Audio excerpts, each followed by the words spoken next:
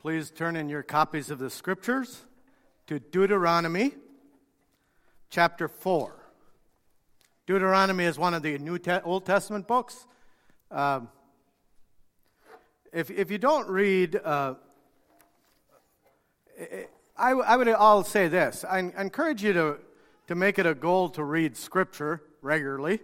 I want you to read Scripture regularly. And sometimes it's hard, and sometimes it can feel like, well, we're just repeating what we already know. But that's not really the case, because the ancient words have life in them. This is the only book, and I have read some books multiple times, other books than the Bible. And I had a mentor early on in my teaching experience, particularly Leroy Yoder, who once encouraged me to read the Bible 4 times a year, every quarter. And it is possible to do with the amount of time you have. It is possible. But maybe make it a goal to sometime read through the Scriptures in a year. But if you're interested in the Old Testament, one of the books that you can read that kind of gives you a recap, this is fascinating about the Old Testament. So you have Genesis, where the creation account, and then you have the story of Abraham's family from there, Noah, and then Abraham's family.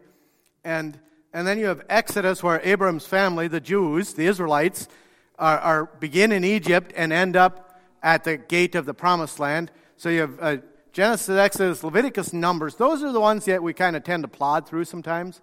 Maybe we should preach a sermon series from Leviticus. But there's something there. Then so you've got Genesis, Exodus, Leviticus, Numbers, and then Deuteronomy. Now what Deuteronomy is a recap. And we'll look at that. And then you have the other book. I should be able to do this, but you have the other historical books, which you go from there to Joshua, Judges, Ruth, 1st and 2nd Samuel, and 1st and 2nd Kings. And then 1st and 2nd Chronicles are a recap again. So what you have is you have this section and then a recap, goes right back through it. And then you have a section of historical material, how God moved among His people, and you have another recap. And the Jewish way of reading the Bible would be that those things are important to just over and over again hear. In Deuteronomy, and we'll want to go there in a minute here, Deuteronomy chapter 4. Now I want to first of all tell you a story, though, before I go to Deuteronomy 4. Narita and I traveled with the SMBI choir for a number of years. We once estimated that we spent 28 weeks of our life in a bus with young people. After a while, there is no privacy in a bus. And you always have one or two per tour that think that their job is to keep track of the director and his wife. I did not do the music, don't worry. The music wasn't that bad. We were chaperones, Narita sang, and I did all the coordinating and arranging. So I was responsible, and we had a music director. And we'd always have this kid or two who sat right behind us and would try to listen into our private conversations. But anyway, it was good. But one of the things that happened, did I already tell you a story about a bus one time? Did I tell you a story about a bus? No. So one time we were traveling, we were going to Nicaragua, actually, which is an experience all of its own. But we were in Florida. We sang our way down. By the way, some local notable student, somebody who I would never tell you on that tour, he and I had a confrontation. The only time I ever wanted to send somebody home because he was crying because somebody sat on his pillow. Anyway, on the first day already, but I then knew it was going to be a long tour for him. But this is 3 weeks on the road. And so we were going to fly out of Miami, and we were down, and we sang in Sarasota. This is late winter. April, so it's still the Mecca of all Amish and Mennonitism. And we had a wonderful service. Then we're going to go to Opelika. I think it's Opelika, Florida. It's a migrant town where there's a small MCUSA church. On a Saturday, we're going to get there on a Saturday night and arrive and sing Sunday morning, and then go to another small church in Miami and sing there Sunday night and fly out Monday mornings. So we had an older bus that caused a lot of prayers, but we get into Opelika, and as we're turning into the church parking lot, we all heard this sharp crack, and the bus driver said, "Oh no, that's not good." Okay, and we look back. He said, look in the mirror. And I looked back, and one of the rear wheels of the bus was at an angle about like this. And so there's an arm. I won't bore you with this, but there's an arm that holds the wheel straight. And the knuckle of that arm had broken. And we needed to be at the airport in 24 hours to fly to Nicaragua to finish our tour. And what do we do? And we unloaded everybody, got to them in their homes, and the driver and a couple guys and I were working on the bus there. And I called the man who took care of the bus while I was home and would service it and so on. And I said, this is what's happened. And he said, oh, my. We're going to have to try to get another bus down there or figure out another bus to get you to. And he didn't help me any. And he said, and I said, well, we'll pray. And he kind of laughed a little bit. And in the middle of the conversation, one of the students who was helping came running in and said, we found the part. But we had called all these parts stores prior to this. It's a farming community, but nobody had that part. I mean, the bus was in 1969. And this is not 1979 when we're doing it. This is not about 1998 when we're doing it. So there was a big box in the bottom of the bus, in the bay of the bus, where we put the service parts and all that. And on the top, we had spread a pair of old coveralls that whoever would work on the bus would wear. And while I'm there talking to the man in Lancaster County who takes care of the bus, one of the kids came running in who was helping and said, we found the part. We just kind of nonchalantly said, we found the part. And the guy's like, that's impossible. I went through that box before you guys left, and I tried to make sure there were belts on and all that. And I went through to make sure all the tools were on. And I remember laying the coveralls out on top of the box. He said, it's impossible. That's not the right part. I'll call you back. So we went out, and the part fit. I mean, it perfectly fit. And we jacked it up, and they put the part on. I called him back, and I said, yeah, it was the right part. He said, I said, are you sure you didn't put it? He said, no. So I went over and asked the guy who found it and said, where did you find that part? Now, what you don't know is that everyone had been praying. And he said, well, when I pulled out the box laying right on top of the coveralls was the exact part we needed. I called this hard-bitten old Mennonite preacher from Lancaster County. I don't think he ever showed any emotions. He looks like Bernie Sanders sitting on... Anyway, we're not live streaming, so I can say this. And his voice broke. He said, that's impossible, Marcus. I said, no, it isn't. We had 40 people praying.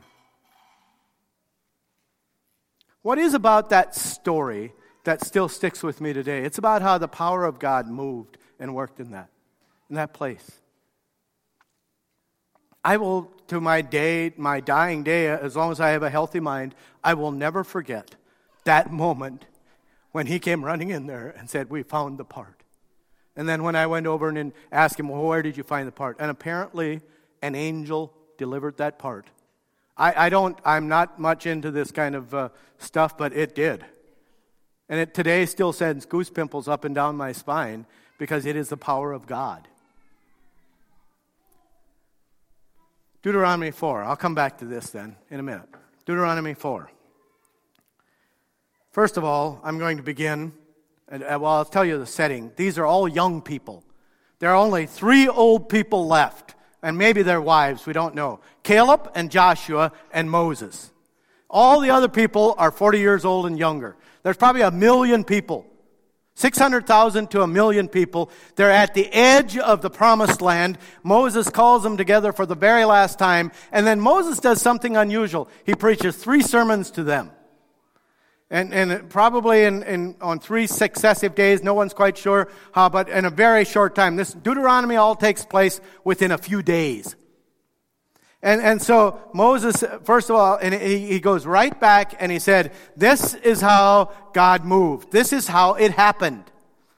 And then he says, in verse chapter 4, we're chapter 4 now. Think about this, all old people. By the way, Caleb and Joshua are a few of these unique people.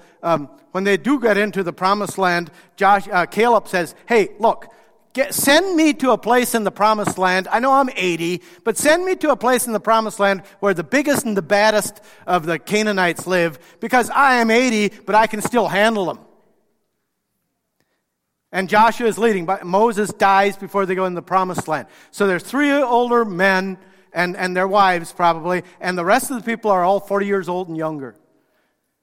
And Moses says, "And now, O Israel," in chapter 4, "listen to the statutes and the rules that I'm teaching you, and do them, that you may live and go in and take possession of the land that the Lord, the God of your fathers, is giving you."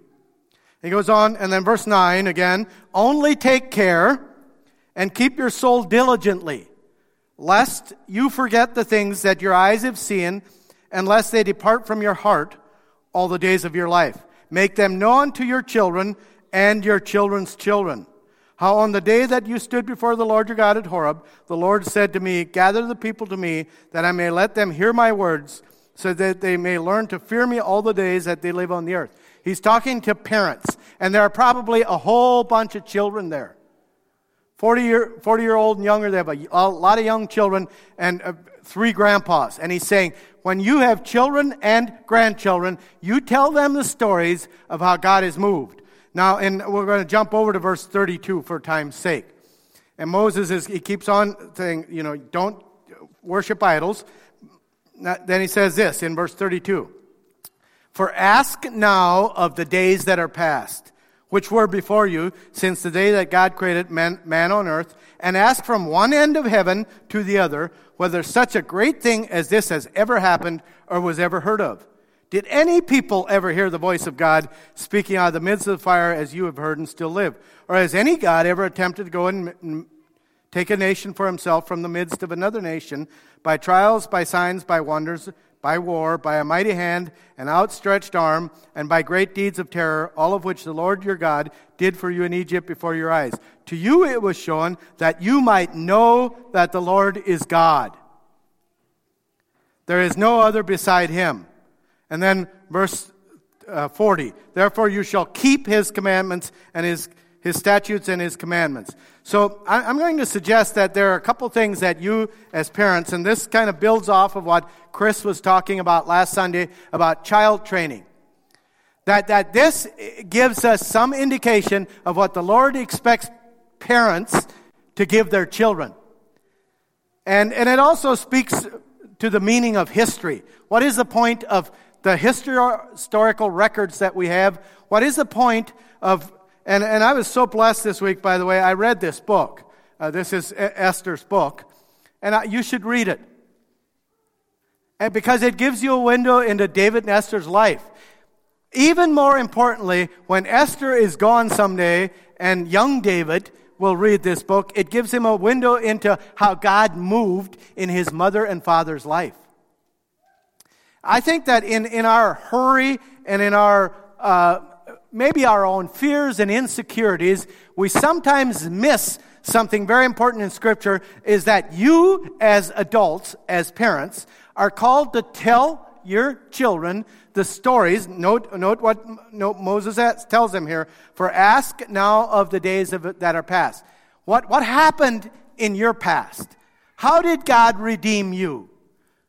Why are these stories important? Why is it important to know that Grandma and Grandpa moved somewhere? Or why is Esther's story important about the way she was able to forgive?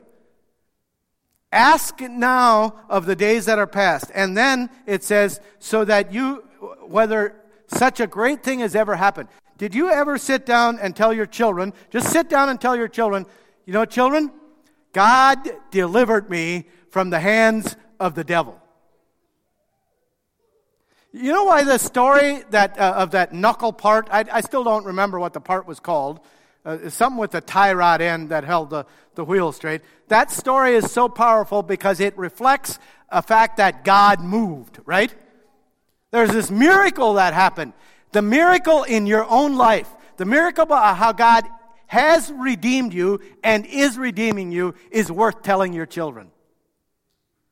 You know what is more powerful for your children than good evangelistic Sunday school material and solid Sunday school material. It's when their mom and dad sit them down and say, I don't care how old they are, you can start very young and tell them how God has delivered you. Tell them the story of God moving in your life. That is more powerful than doing everything properly. Because it reflects something. It reflects something about you. And it reflects that you care enough about them that you're giving them your story.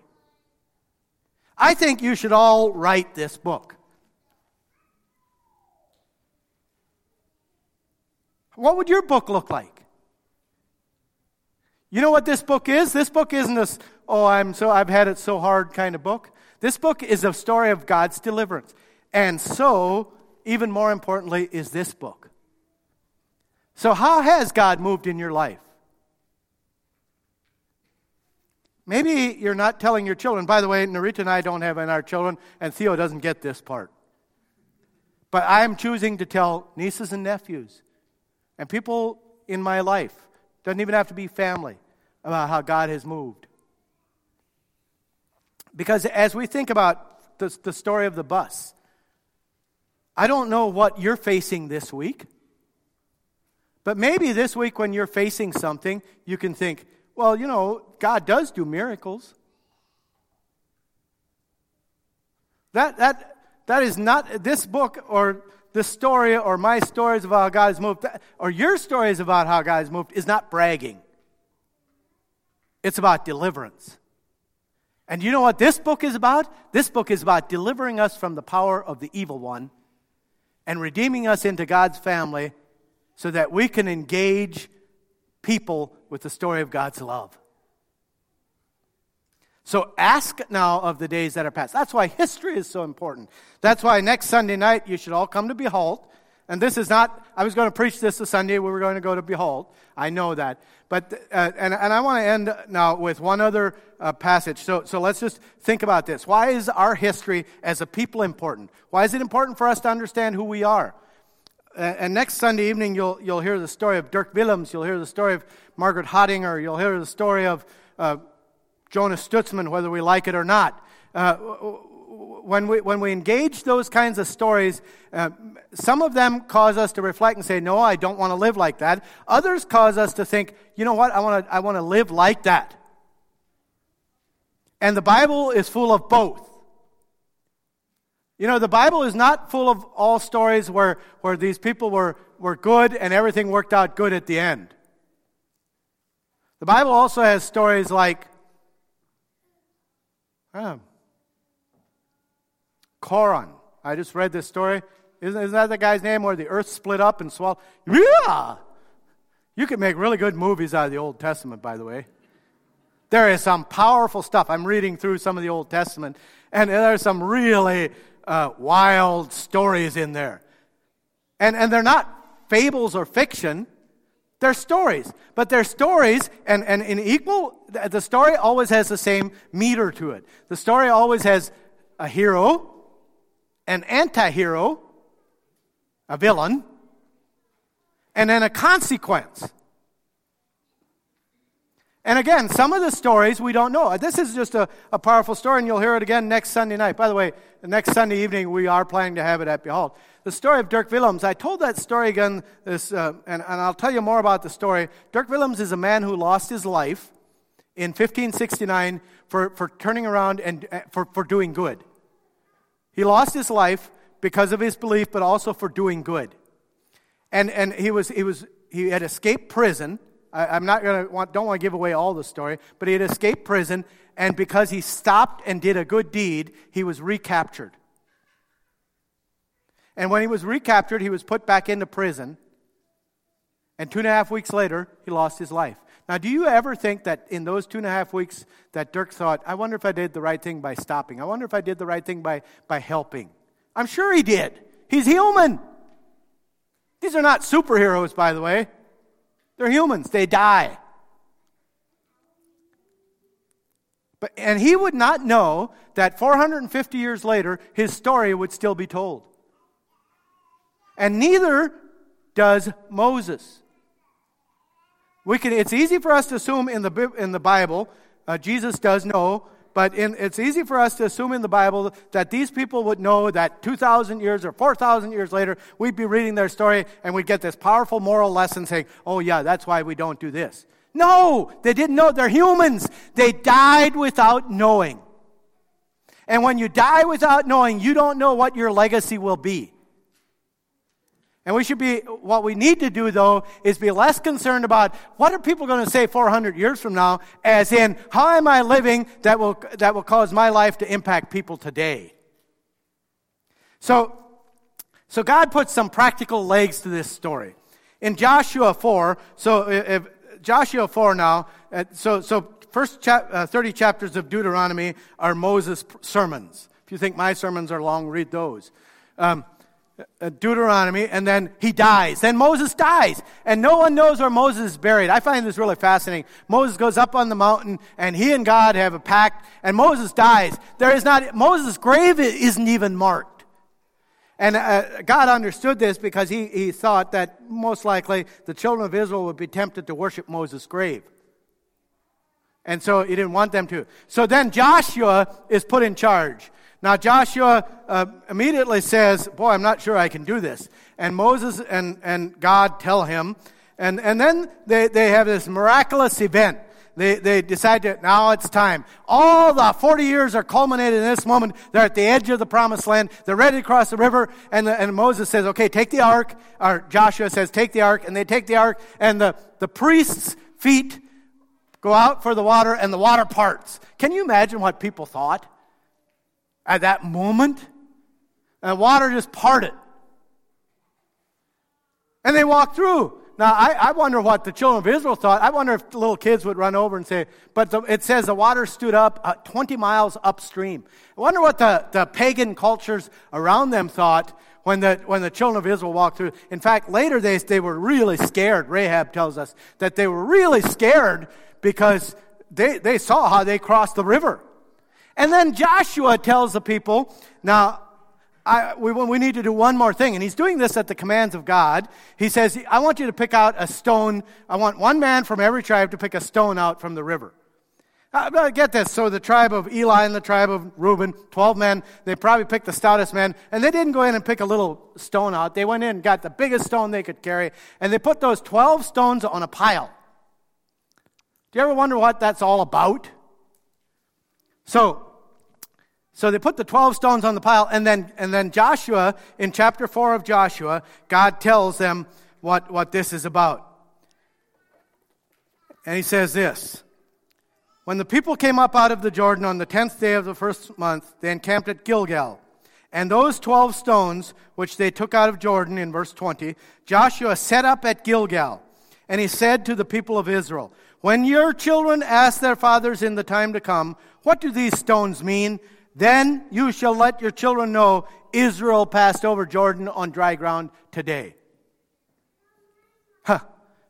Joshua chapter 4, verse 20 and 21. Then you shall let your children know Israel passed over Jordan on dry ground.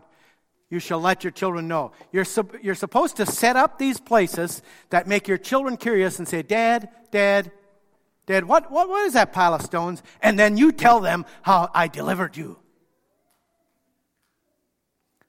And when we think about our stories from history, your own stories, what are ways that you can set up piles of stone that make your children say, Dad, why do we do this? Or Dad, what is this all about? Dad, why do we go to church? All these stories, and this, by the way, doesn't mean distinctive dress. This is much bigger than that. It could be that, but it's much bigger than that. It's about how God has redeemed us. Now, these stones show up later in Scripture. Do you know they show up later? 2,000 years after this point, roughly, a rough, rugged man is baptizing people in the Jordan River. And he's baptizing people at the very spot where the children of Israel crossed the Jordan River. Isn't there? John the Baptizer baptizes at the very spot where God delivered his people. Took them down into the river and brought them back up. And the Pharisees come down and say, what are you doing out here, you rough-looking man with camel's hair and eating locusts? What are you doing? And he points to them and says, you bucket of snakes. Your mother was a snake. I haven't been quite able to do that yet to people. Generation of vipers. What did the Jews rely on for deliverance by Jesus' time? Their history, their past. Oh, we're such good people. Look at us. We've been God's people for 2,000 years. And John the Baptist said, you come from a generation of vipers, snakes. He said if God wanted to, he could, from this very pile of stones, bring up a people for himself. What do you think that pile of stones was? Every Jew knew about that pile of stone. John is pointing to that very pile of stones, most likely, and saying, you know what? God delivered our people from the past. He will deliver us again, and he's going to do it with his Son. And so if our stories do anything less than bring glory to God and point us to the redemption of Jesus Christ, they're idolatrous. So how can you, as a parent, point your children to when God delivered you? Let's stand together.